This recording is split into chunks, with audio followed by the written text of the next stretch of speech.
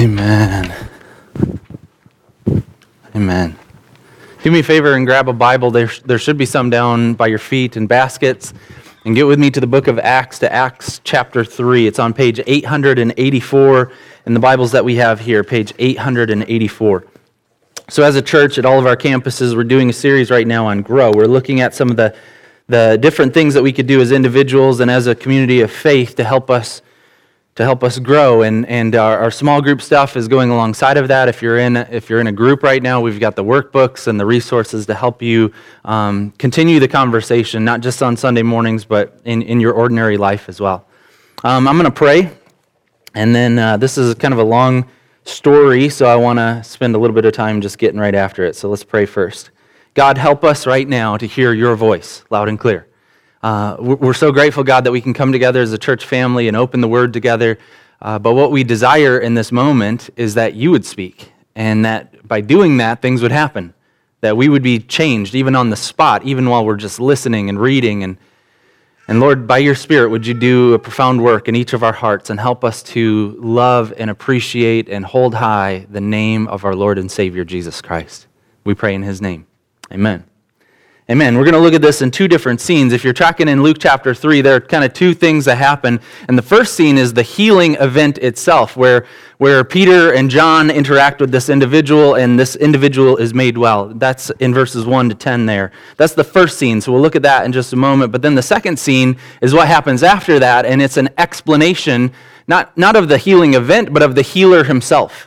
And that actually takes up kind of the lion's share of the material, is that Peter wants people to be very clear that the power comes from Jesus himself. So let's look at this healing event in verses 1 to 10. The first thing that's happening is they're moving toward the temple. Last week we were talking about, as a church, there are things we should be devoted to. There are things that we should be committed to. And one of those things is devotion to prayer. And so now Peter and John are showing their devotion. They're on their way to the temple to pray with the rest of the community of faith. This is what they do. They're committed to this reality. And I just want to remind you then that if you do spiritual disciplines, if you commit yourself to things like prayer and things like Bible reading, you actually position yourself to experience the power of God. I have conversations from time to time with people who say, I don't want to do spiritual disciplines unless I just want to do them. Kind of like my wife will say, hey, I want you to want to do it, right? Yeah, I want you to want to do it. And people will think that way about their spiritual disciplines, and they'll go, well, I don't want to do a spiritual discipline if I am not feeling it. That would be like legalistic or half-hearted or whatever the case might be. But I want to suggest that doing them actually trains your heart to like doing them. And so these individuals, Peter and John, are committed to this activity of going to the temple to pray. And while they're going there, they interact with this individual who's an invalid. He's been crippled, and we hear about him in verse 2. Now, a man who was lame from birth was being carried to the temple gate called Beautiful, where he was put every day to beg from those going into the temple courts. This guy who had been born without the natural abilities that we all take for granted. And this guy, his lot in life then is to try to figure out how he can just provide for himself. And luckily he's got some people who are willing to carry him to the temple courts, but here's his life. He sits there and he asks people, will you please help me? Will you please give me something so that I can live? So that I can get food or whatever the case might be. But that is what he does. And Peter and John, as they're walking then, they see this man and they see him laying there, and this interaction happens. Verse 3, when this man saw Peter and John about to enter, he asked them for money. This is pretty, normal. That's what you would expect for him to do. But how they respond is abnormal. Verses 4 to 6, Peter looked straight at him, as did John. Then Peter said, look at us. So the man gave them his attention, expecting to get something from them. Then Peter said, silver or gold I do not have, but what I do have, I give you. In the name of Jesus Christ of Nazareth, walk. Peter has something to give, but it's not resources. He's not looking at silver and gold and all this loot that he has and saying, look, I know you're in a desperate condition. I can do something about that. Now that's what we should be willing to do, that as a church, as individual Christians. When we find somebody in need, if we've got resources and we can do something to meet that need, we should move toward them. But Peter and John are just being honest. They've been traveling around for 3 years. He had a fishing business and he left that to follow Jesus Christ, and he walked with him, and he did ministry with him, and for a number of years, they just kind of did life. And I remember what that's like when I did the action sports ministry for a handful of years, and started to kind of change my life situation. I was thinking about long-term stuff. I was dating Ashley. She was living in the city, and I remember going in and spending time with her, and we'd go out and have meals and stuff. And I was doing itinerant ministry, so I was making nothing. And I remember going out in Chicago and looking at the menu and being like, are you kidding me? I can't afford anything. I don't have anything. So I know how Peter feels to be able to say, look, we don't have silver and gold to give to you, but we do have something. And what I have, I'm willing to give to you in the name of Jesus Christ. In the name of Jesus, get up and walk. And the power of God then does something very profound in this person's life. He has something to give, and it is surprising to us. It's God's healing work. This guy who had been born his entire life, he doesn't even know what it would feel like to walk on his own feet. And now Peter's able to say, in the name of Jesus, get up and walk. And the healing, verses 7 to 8, taking him by the right hand, he helped him up, and instantly the man's feet and ankles became strong.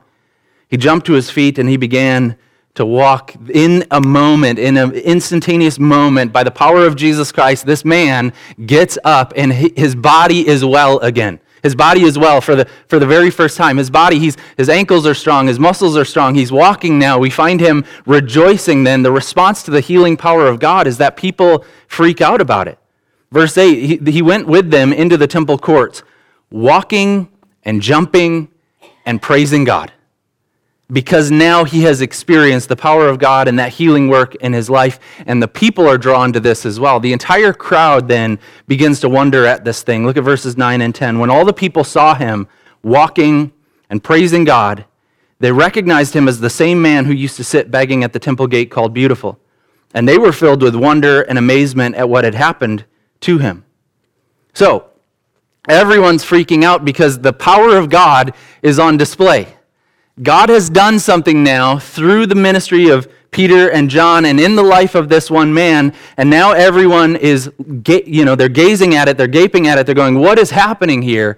And everyone's worshiping on account of it. So here's what we need to think about then. What does this have to do with us this morning? What does this have to do with us here at Central McChesney Park? I want to suggest that the church should be willing to give away what it has.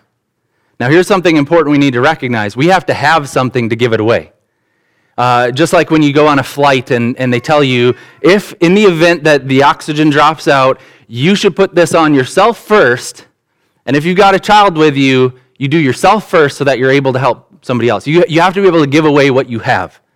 And as the church, if we're going to be honest, we need to say, do we have the power of God? Do we have the power of God like they have the power of God here? We should be willing to say, we might not have a lot of resources. As a campus, we don't have a ton of loot. We can't onboard all these new initiatives and bless our community in all this way with financial resources, but we should be able to say, what we do have, we will freely give away, and it is the power of God on display in our lives. Now that's pretty wild stuff, but I think that the church ought to be a place where the power of God is normal, where when we're hanging out together, the Spirit of God living in us is not some abnormal reality that we can't even wrap our heads around, but God is doing something through us that we are able to say, this is what we have, and we will give it away to other people. The power of God on display. Now, you might be thinking, because I was thinking it this week, you might be thinking, cool, Cor, what an awesome story. But that's Peter and John. They're apostles. They spent time with Jesus himself. They had this special calling in all of history. They were right there at that pivotal point of time when the church was being launched, and they had this incredible calling. So it's awesome that we have stories like that, but we're not them. We're just normal, ordinary people. We're just trying to figure out how to do life. We're just here at church trying to figure out, how can I glorify God this week? But we're just normal people. And the truth is, so is Peter and John. Peter and John are normal, ordinary individuals. In fact, if you look at the very next chapter, what happens is they get arrested. They get put in prison overnight. And they're so bold in the way that they're explaining their faith in Christ that everyone's kind of taking notice of it. In fact, in verse 13 of chapter 4, it looks like this. It says, when the leadership saw the courage of Peter and John and realized that they were unschooled, ordinary fishermen, they were astonished. And they took note that these men had been with Jesus. Here's what the Bible's saying. Peter and John are normal, unschooled, ordinary individuals, just like us. They're just ordinary people. But the power of God is on display through them because of their faith in the name Jesus Christ. And so we need to be the kind of place that recognizes we're going to bring all of our ordinariness to God, and we're going to expect for His Spirit to work through us, not because of our gift mix, not because of the accolades that we might have, not because of what we can do as a church, but because of the power of the name of Jesus Christ working through the Holy Spirit itself. Now, this week, Brad sent me a message. There was this Francis Chan message that was flying around the internet this week, and I love Francis Chan. In fact, I was thinking about it. I listened to every message that he gave at his church from 2000 to 2009, which is a lot, 40 to 50 sermons a year, all of that. That's what, when I was sitting in the office with Jared, that's probably what I was doing, listening to Francis Chan sermons. But there's this new one that was flying around the internet this week, and Brad sends it to me. He goes, "Hey, check this thing out." And I was watching it, and I'm texting him while I'm watching it, and I was like, "Brad, this is so good." And I'm halfway through it. I'm like, "This reminds me of this verse that 10 years ago became so important to me." And I sent it off to Brad. I was like, "You need to check this out." And I keep listening, and it's the next verse that Chan shares. But it's this verse. It's from 2 Peter chapter 1. And I want to show it to you. I'll throw it up on the screen in just a moment. But here's what I need you to recognize. When we talk about Peter and John, and we go, they're just in a different class. They're not like us. They're totally unique. We have no similarities between them. I need you to see this. This has influenced my ministry and my life so much. It just makes me believe ordinary Christians that's where it's at. Being ordinary Christians, on fire for God, in the power of the Spirit, that's where it's at. Peter writes to the scattered church, the 2 Peter. He writes to the church, all these ordinary individuals, and he says this, "To those who through the righteousness of our God and Savior Jesus Christ have received a faith as precious as ours." Peter is saying what you have is the same as what I have. We have faith in God. We have faith, the same faith that he had in his Savior, we have. We're not just ordinary individuals if we'll tap into the reality that God's power can work through us. And we don't have to get special degrees for that to happen, and we don't have to have all this experience. We just have to be willing to believe that the power is not in us, it's in the name. And that's what happens here. Peter and James see this man get well. And I love this story. And I love it partly because my dad just had back surgery. My mom just had some weird diagnosis, and it ended up being okay. And a lot of people in our church are experiencing all kinds of difficulty and health stuff. And I want to believe that the power of God can show up in our lives and change us and make us well. And that's why I love this story. And I just want to spend time with us thinking through, okay, how does this work? And how can we tap into the Holy Spirit of God working these kinds of things in our lives? So that brings us to scene number 2, the explanation of the healer, verses 11 to 26. So this man gets well, and what we find then is that the power of God gives a platform to share the message of God. That when God's power is on display through the lives of Christians, it gives the opportunity to talk not just about the healing, but the one who can heal. And in fact, if you're looking at how much time is being spent, when you're telling a story, you can show what you care about by where you place the emphasis. And if you're going to devote a ton of time and energy to something, you're revealing this is what's really important for people to know. Almost 2/3 of our section today are devoted to explaining Christ. And this healed man, he just fades into the background. We don't even hear about him again. Now Peter is going to talk about the one who brought the healing. So we need to be the kind of Christians who are happy to talk about the healer. And we want for his healing power to be at work in our lives and in our church, but we're mainly concerned with the one who can bring that healing, Jesus Christ himself. And so let's look at this. So Peter does this. He begins to explain the gospel message. He begins to explain who Jesus is, what has been promised of him, and how that came true. in real time. And I guess I want to talk kind of to two different people. Some of us are Christians, and what we need to do is pray that God's power would be evident in our lives, and then we should be thinking this morning, how can I get better at being more like Peter and telling people the news? Some of us, we just need to listen to it that way and go, what are some of the things that I could share with my coworkers when they see the Spirit of God living in me? But some of us in here, I'm sure, have never trusted Christ as Lord and Savior. And so even as we go through this message, I hope that you'll hear this and it'll provoke you to think, am I willing to entrust my life to this man? If he's really that powerful and able to heal, and he's really doing this stuff, and he's got a plan, am I willing to surrender my life to him by faith? So let's look at this. Peter gives us the gospel message. It's long. I'm going to break it into a few different chunks. The first thing we see is that Christ is the healer. Jesus Christ is the healer. It's not us. It's not us. That's what Peter and John say. Verse 12, after the crowd gathers, he says, fellow Israelites, why does this surprise you? As you're looking at this man who's well, why does this surprise you? Why do you stare at us as if by our own power or godliness we made this man walk? He's saying Jesus is the healer. We're not the healers. Jesus worked through us, but it is not us. It's him. We're limited. We're frail. We don't have it in us. We don't have the godliness or the righteousness or the power, but God working through us is what accomplished this. This morning I was talking to my dad, and he's laid up at home after back surgery, and so I was talking to him, and I was, the trailer tire popped yesterday. It was flat, and so we had to get that fixed, and so I'm hooking it up first thing in the morning, and he's checking in on me, saying, hey, how's it going? How's the sermon? And I was just telling him, this was a hard week for a lot of different reasons, and the message was the thing that I felt suffered.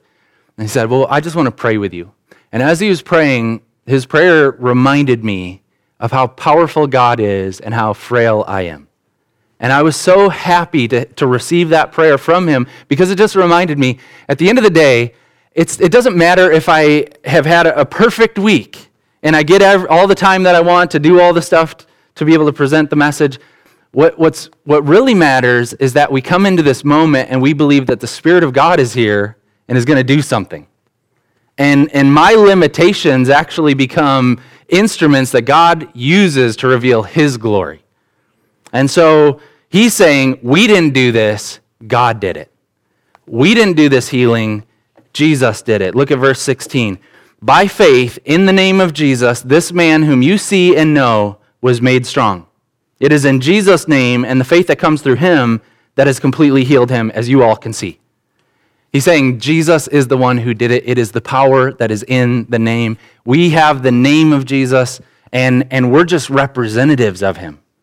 So our limitations, we shouldn't get hung up on those because we're doing life and ministry as his representatives, going in his name, sharing the power of that name with other people. So Christ is the healer. When we think about how somebody can get well again, we love, medical technology and all that the doctors can do, but we believe that God has power to make people well, and Jesus is he's the one who's doing it. Second thing we see here, the gospel message tells us that Christ is the suffering servant. That what happened it wasn't a surprise to God. That when you look at the fact that Jesus was handed over and crucified, it wasn't like this was something that God was, taken aback by, going, I didn't have any clue this was going to happen. In fact, this was a part of the plan all along. That the way that we experience the healing of God is that the healer himself suffered. The way that we experience God's transforming power in our lives is that Jesus was willing to go to a cross, and as a substitute, he was willing to take suffering and pain and death on the chin. He took it on. And so what we find here is that Christ is the suffering servant, verses 13 to 15. You handed him over to be killed. Talking to the crowd, you literally told them that he needed to be flogged and crucified. You disowned him before Pilate, though Pilate had decided to let him go. You disowned the holy and righteous one and asked that a murderer be released to you. You killed the author of life. Now, I've had some bad days. I've never had a day like that, where I realize, oh crud, I screwed up real bad.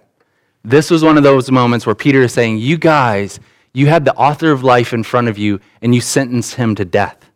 And instead of freeing him, you had a murderer released to you.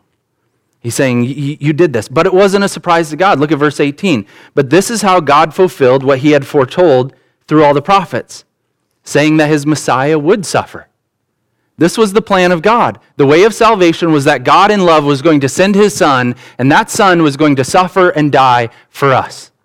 And he was going to do away then with pain and sickness and death, and he was going to do it in a very dramatic fashion as he himself took it on. He died in our place, and that was the plan of God all along. Christ is the suffering servant, and so when we suffer, we recognize that we're in good company because our Savior suffered as well. And we find out in the gospel message that Christ is the promised one, that he's the one who all throughout history God has been telling us about. Verse 21, halfway through it says, as God promised long ago through his holy prophets. Jesus is the one who God has been drawing our attention to throughout all of the ages. Verse 22, Moses promised, there's a prophet coming after him who's going to be even superior to Moses. Listen to what he says. In fact, verse 24, beginning with Samuel, all the prophets who have spoken foretold these days. The Bible is all testifying about this man, Jesus Christ, the suffering servant. And he's the promised one of old then that all of the scriptures are pointing to. And here's the next thing that we learn when we're looking at the gospel message, and this is beautiful. Christ will make all things new. The healer who is willing to suffer as the servant, as the Messiah, he was the promised one of old, but here's what he's doing. He's making all things new, beginning with us. He's making all things new. Verse 21, heaven must receive him until the time comes for God to restore everything. What's he doing right now? Well, presently, he's at the right hand of the Father. And he's there for a season. But he's not stuck there. He's coming back. And what is he going to do when he comes back? He's going to make all things new. He is going to bring his healing, and it is going to be incredible. I was talking to another pastor this week, and we were just talking about this thing, and he said, yeah, I've been reminded lately that all healing is temporary. And he was just talking about, this dude that we're looking at whose ankles got well and his bones got well and he's jumping around and rejoicing. He's not around anymore. He's a first century Jewish man. He died a long, long, long time ago. His healing was great, but it was temporary. And so Pastor and I were talking about this thing and we're just saying, yeah, it's all temporary. And then I said, until it's not. All healing is temporary until it's not. There's a day coming when Jesus returns and makes all things new, and the healing doesn't have this temporary effect on people. It has a permanent staying power for all the ages. That's what I'm looking forward to. My father-in-law, you guys know him because he's here usually. He's not here this morning, but he had a bad accident when he was a young adult. And he broke his neck, and he was paralyzed, and there was concern. The girls were real little at that time. He was an athlete. Loved playing soccer, loved playing basketball, had this terrible injury, and the rest of his adult life has been affected by that. And in my household, we pray for him. We pray with faith that God would remove the pain in his hips, that God would give him the ability to have control over his body so he's not experiencing pain. We want the rest of his life to just be comfortable and for God's healing to be on display, and we'll glorify God. But here's something that I can bank on that I'm so confident in. If my prayer doesn't get answered immediately, it is going to get answered. There's a day coming when my kids, they're here this morning, they love doing dance parties. I don't like dancing, but I love dancing with my kids. They'll put on some music or a movie, a part of a movie that there's a great song on, and they'll just dance around, they'll sing, and they'll be jumping on stuff and doing this. And there's a day coming, friends, when Steve is dancing with my kids. And he's jumping up and down, and he's getting on our tables. He's doing, he's just going crazy because Jesus is going to make all things new. That's the promise of the gospel. Now listen, if you believe that changes everything. If you believe that Jesus is the healer, and one day he's going to flex his healing power, and it's going to affect everything, it's going to make all things different, it changes how you do your suffering right now. If you've been diagnosed with something, if you're going through a season of depression or mental illness, or you're going through something like a lot of our people are, it changes that to know one day that's going away.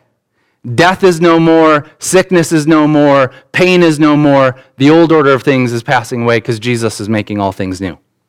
It changes us. So the gospel message is a really great message.